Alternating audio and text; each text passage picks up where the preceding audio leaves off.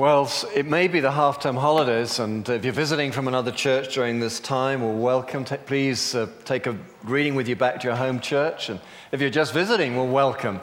But even though it's a half-term holiday, so much has gone on this past week. We had a great event down at Hatfield Uni last week, burned down the uni, and it was just a really encouraging start. I'm quite excited about it in a quiet sort of way. It was very interesting. And then yesterday we had a men's breakfast. I see Derek there. Was it a good event? It was great, wonderful. So lots of things still happening. Well, today we start a new series, 8 weeks running up to Easter, called The Gospel in Life. And I think we've got a title page for that. And it's been a great interest for me just to prepare for this, and I've been looking forward to it. The series is based on some teaching by a lovely pastor, a great thinker too, Tim Keller, who you may or may not be familiar with. In fact, the small groups, the life groups, have all been given a copy of the book, and some of the life groups may be actually working through the study guide that accompanies this. But I'm excited about this course, and we're looking forward to teaching it. And basically what we're going to be doing during the next 8 weeks is we're going to consider life as is, the life we live in. And really we're going to be exploring how we work out the Christian life, the gospel, from Sunday PM to Saturday night. You know, we all know what we do here on Sunday morning, and that's great. But how do we work out the rest of it, you know? How do we live in the world that is, while still being mindful of the world to come? How do we build Christian community in the context of the community around us? These are the kind of things, the real nub issues. Where do we interface, and where do we disconnect? I'm going to actually, we may not do this every week, but I've already said to the preaching team I want to do this. I'm going to show you Tim Keller's introduction. It's about 10 minutes. It's a DVD video. We'll just run that in just a minute. And I'm going to let him, as the author of this course, and by way of honoring him, I'm going to show you that, and then I'll come up and make some comments of my own. But sit back and cuddle up to one another if you're cold, as Richard so well said, and just enjoy Tim Keller and the first session on the gospel in life. Thank you. Thanks, guys.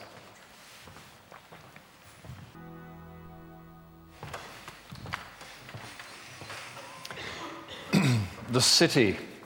I love the definition there, which is anywhere of density, diversity, and cultural energy. Can we have the house lights back on, please? Thank you. And so that pretty well puts every one of us in that place, places where there's energy, where there's population, where people gather. For me, I've been on a bit of a journey with this, but before I do that, I think I want to just read a part of Jeremiah 29, verses 4 to 11. So let's just go straight to that. Thank you, Tim. Jeremiah 29, verses 4 to 11. This is what the Lord Almighty, the God of Israel, says to all those I carried into exile from Jerusalem to Babylon. Build houses and settle down, plant gardens and eat the produce. Marry and have sons and daughters. Find wives for your sons and give your daughters in marriage, so that they too may have sons and daughters. Increase in number there, do not decrease. Also seek the peace and prosperity of the city to which I've carried you into exile. Pray to the Lord for it, because if it prospers, you too will prosper. Yes, this is what the Lord Almighty, the God of Israel, says. Do not let the prophets and diviners among you deceive you. Do not listen to the dreams you encourage them to have. They are prophesying lies to you in my name. I have not sent them, declares the Lord. This is what the Lord says. When 70 years are completed for Babylon, I will come to you and fulfill my good promise to bring you back to this place. For I know the plans I have for you, declares the Lord. Plans to prosper you and not to harm you. Plans to give you hope and a future. You know, there are three great heresies in the Christian church, and the church has wrestled with these since the beginning of, since Christ's time himself. And they are Gnosticism, Doceticism, and dualism. Dualism is the one that is currently in favor. It expresses these three heresies reinvent themselves. In the 70s, we were looking at Gnosticism. Now we're looking at dualism. And how do you recognize that? You may or may not be familiar with that term. Actually, dualism is where we separate that which is sacred from the secular. We separate that which is sacred from that which is secular. What happens to society when we begin to let that get into its ascendancy? Business and culture and the city, if you like, if we can use that as a generic term, goes about its own thing. And those of us who are of faith are marginalized. Oh, well, you do what you do. I wish I had faith, but I don't. That's great. You do what you need to do, and let me know when you're finished. I'm glad you have it, but I can't have it. It's this kind of language. You begin to hear politicians protesting when the church makes comments about morality and ethics and justice and righteousness.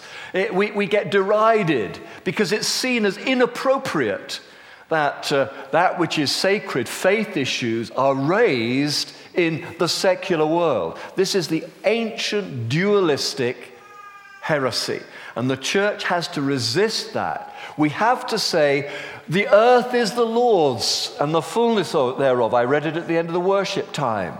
It's all about God. It is all God's. And the city, this place that we're thinking about this morning, is the place where most of us live. Most of the world lives in a place of diversity, density, and cultural energy.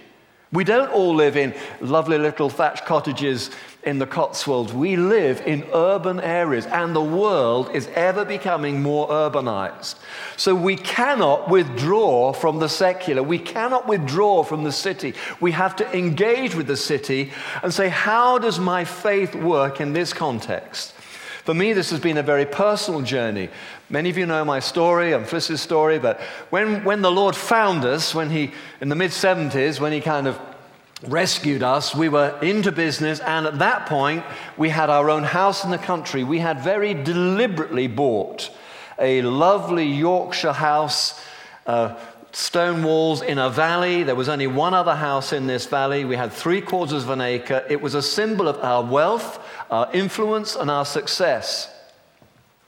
People came to our house, they'd say, wow, this is tremendous. One day, we would love to have a place like this, and it was very desirable. When the Lord moved in our life, the first thing he did, which was extraordinary, was he caused us to leave that, and if you like, rather like the exiles, he carried us away into the inner city of Leeds. We lived in Bermatofts initially, and then in Hare Hills. Sorry, where did we live? Beeston, not Hare Hills. What are you talking about? Talking rubbish, Chris. But anyway, that for me was a huge thing. And I found then, not only that, but I was unemployed for 5 months, having given up my business. But then my first job as a Christian, I was fortunate. I was an industrial chaplain. In fact, I was the only lay industrial chaplain in the country. And Leeds had this industrial chaplaincy, and they hired me to speak to and do sort of life group type sessions with industrial apprentices in the copper works in South Leeds. And so I was really thrust into the city. I was thrust into work and faith. I was always in that situation where I was having to explain what I was doing there in the copper works. 8,000 employees in those days in Hunslet in Leeds. I had to explain and justify what I was doing in there, and that really set me thinking, and I really had to work hard at drawing my faith, which was all about the country and pastoral hills and rainbows and doves and bunnies and things. I had to pull that out of the Hallmark picture birthday card type thing and thrust it into the cut and thrust of an industrial setting in the northern city of Leeds. It was a baptism of fire, but it was good for me. It was good for me. And I realized that the gospel, our faith, is far more robust than you realize. And you find faith in the most surprising of places. So the city then is God's idea. It's not the devil's idea. It is God's idea. And as we will see in the very last of these sessions, which again I'll have the privilege of teaching, actually God's plan is that we all end up in the city. Life begins in the garden. You've probably seen that Hallmark card, but it ends in the city. The city of Jerusalem, the new Jerusalem. The city has always been God's plan. And so we find ourselves living in the city today and wrestling with the challenges of it and the pressure of it and all the rest of it. And as Tim Keller pointed out, of course, sin has marred God's plans for the city. You know, when we first went to Leeds, I have to say to you, having been brought up in a nice middle-class family and then done rather well and then been able to, separate myself from much of society and do what society seemed to say at that time was what you did when you had lots of money. You bought a big house in the country and put up a gate at the entrance. I'd done all of that. Suddenly I find myself thrust into the inner city, not just working in the copper works, but I'm actually living in the inner city. We took over a caretaker's flat, £15 a week. And there were high-rises and back-to-backs all around us. And I have to say to you that my disposition when I first arrived, that I had so much stuff to work through in my personal mindset. I felt threatened from the day we arrived. I was threatened personally, and I was fearing for my family, my kids' education, the safety of my wife. Was it safe for her to take the baby out in a buggy? Was she going to get mugged or knifed or anything like all of these kind of paranoia things? That was where I was living. It was a real grah, and consequently, I was really quite aggressive with people. I was quite hostile towards people. It was my defense mechanism. I thought, okay, I'm in the city now, the big, tough inner city. Rah! Yeah, watch yourself. Don't mess with me, guys. That was my default disposition. But in the 5 years we spent in the inner city, God did something to me because you start seeing life. You start seeing grace. Grace changes everything.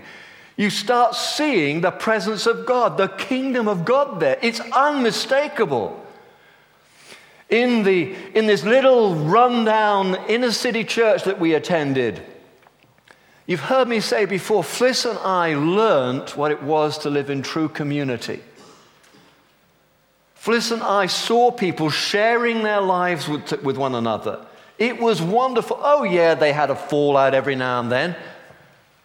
Yeah, there'd be a bit of but they had an amazing capacity to get over it and get past it. Generally speaking, people didn't bear grudges. I have found that in middle-class areas, people bear grudges. What I mean by that is neighbors, if they have a fallout over the Cypress Lalande hedge, they end up killing one another.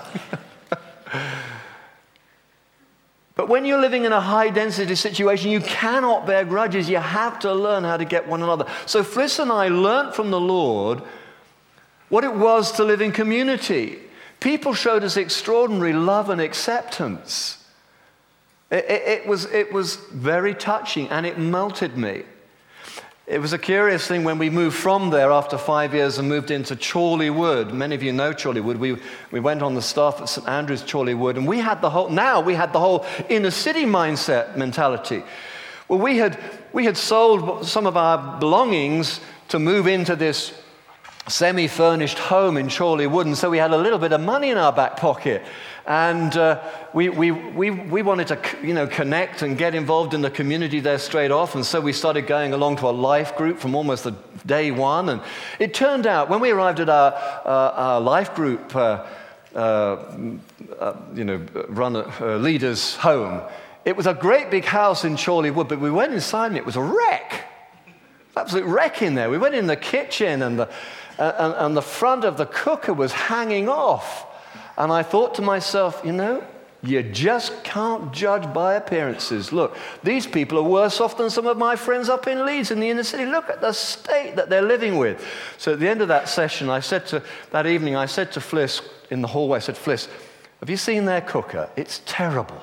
Absolutely terrible. Look, why don't I slip them 150 quid of that money that we've got just to buy themselves a decent cooker? So she said, go on then, that's a good idea. So I went up to them, I went down to the bank the next day, I got some money out, I went round there because we wanted to explain, normally we just would shove it through the letterbox, but I said, look, I've got this money for you, go out and buy yourself a decent cook. And they said, no, we can't accept that. And there was a big sort of hoo-ha, and they were incredibly embarrassed. And, it went on for a few minutes, and I said, here you are, you take it. And the person said, well, I'll talk to my husband about it, but really you shouldn't. Honestly, I said, no, where we come from, if you've got a Duff cooker and I've got a bit of money, we're going to help you out. So we went away and got a little note, pretty little card a couple of days later. Thank you very much for your gift, and we feel the Lord says that we should accept it. We said, right, great, building community, this is wonderful. 3 weeks later, they had some kitchen fitters come in, and they had a £12,000 kitchen fitted. What? Give me my money back! I thought you were paupers! Yo, flipping heck. But that whole business of community was worked out in the city. It was worked out with people, and you start seeing glimpses of this. Jesus says to us, we are the salt of the earth. We are the light of the world. We are to serve others. We are to do justice. We are to create and cultivate culture, and I'm hearing more of that. And all of you with an artistic bent, be it web design, be it painting, sculpture, whatever, God bless you in all you do. We have many creative people in this church. And all too often, in recent years, Christian art has followed the culture, but actually, historically, religious art, Christian art, has always set the culture. And it's time we rediscovered that. It's time for us to create and cultivate culture. And then, of course, we are to encourage spirituality and to draw on that little explanation at the beginning of the film where Tim Keller was saying, there were those who, when they were carried away into exile, the Babylonians wanted them completely to sort of assimilate into the society and therefore eradicate their culture. Then there were those false prophets who were saying, keep ye separate from them, keep ye away from them, and all the rest of it. And then there was Jeremiah who said, look, work for the city, serve the city, pray that the city prospers, but keep your own distinctiveness. Keep your own distinctiveness. That's the challenge for us. Not do we engage or don't we engage, but in our engagement, in our seeking to serve the city and the place where we live, the communities from which we come, how can we serve them and keep our distinctiveness and not just disappear into the blur of it all? Finally, and I draw this to a close, Jeremiah 29 verse 7 issues a specific challenge. Seek the peace and prosperity of the city to which I've carried you into exile. Pray to the Lord for it, because if it prospers, you too will prosper. If it prospers, you too will prosper. We can serve, we can work, we can be salt, we can be light, and we can pray. It's probably one of the unique things that we can bring to the whole equation. We can pray that the city prospers. We can pray for our government. We can pray for our local councillors. We can pray for our local politicians. We can pray for the community. We can pray for the neighborhood in which we live in. We can pray because the city is hurting. The city is hurting.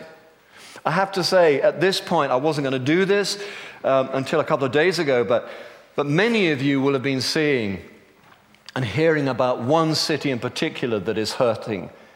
And that is, of course, Christchurch, New Zealand.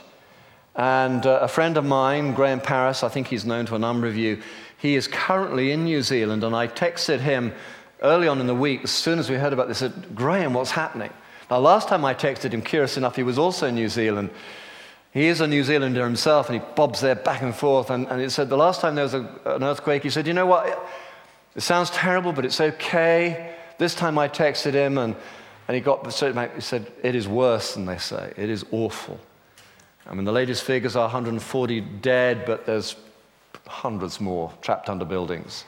A couple of our own members here, Diane and James Murphy, I don't know if you're in the house, but you emailed me. Your daughter Charlotte's in Christchurch at the moment.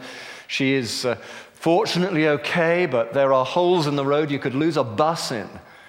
And it's just the beginning. Now, fortunately, we're not dealing with a two-third world country there. There is an infrastructure there are resources, but it's not going to be magicked overnight. As the Prime Minister of New Zealand said, this is probably the worst catastrophe we have ever faced. And I would like us just to pray for this city, Christchurch, just for 2 minutes before we wind up and rush off and have coffee. Pray. Whatever the Lord prompts you, but let's do this as a community. We are going to send some money out to Grace Vineyard in Christchurch. There is a vineyard church there, a thriving vineyard church, not dissimilar to this one. We're going to send them a little bit of money out there just for sort of emergency relief of people outside of the church. So we're going to do that anyway. We are doing that. If you want to send a bit of money as well and wanting to get it right there into the very heart of it all, well then by all means, send a gift in or just mark it Christchurch Appeal, and we'll make sure that gets added to the gift. But that's just something. But why don't we just turn to our neighbors now and 2 or 3 minutes pray for the rescue services. Remember that they have families too. They may be being called upon to serve the city because it's their job, but their own families might be suffering. Pray for them. Pray for those who are still scrambling around in the rubble trying to find loved ones. Pray for those who are still captured and caught. Pray for the international response. Let's just do this for 2 or 3 minutes before we wind up. So just, folks, turn to your neighbor. Let's pray for the city of Christchurch. If we can have the worship team come back up, please. Thank you.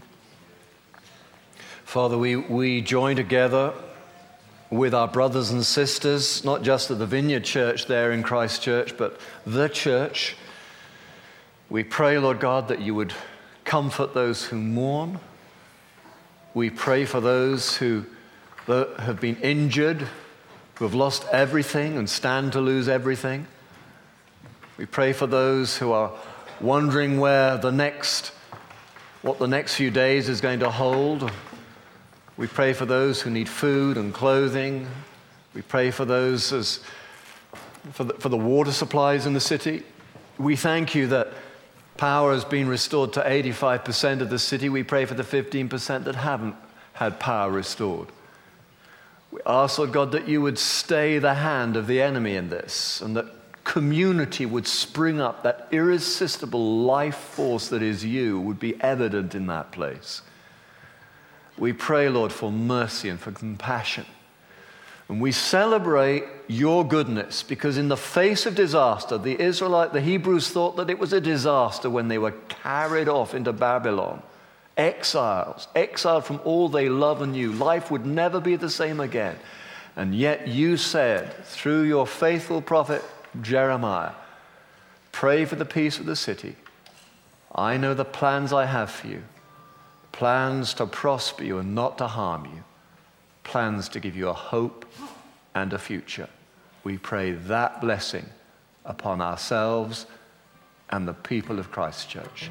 In Jesus' name, amen.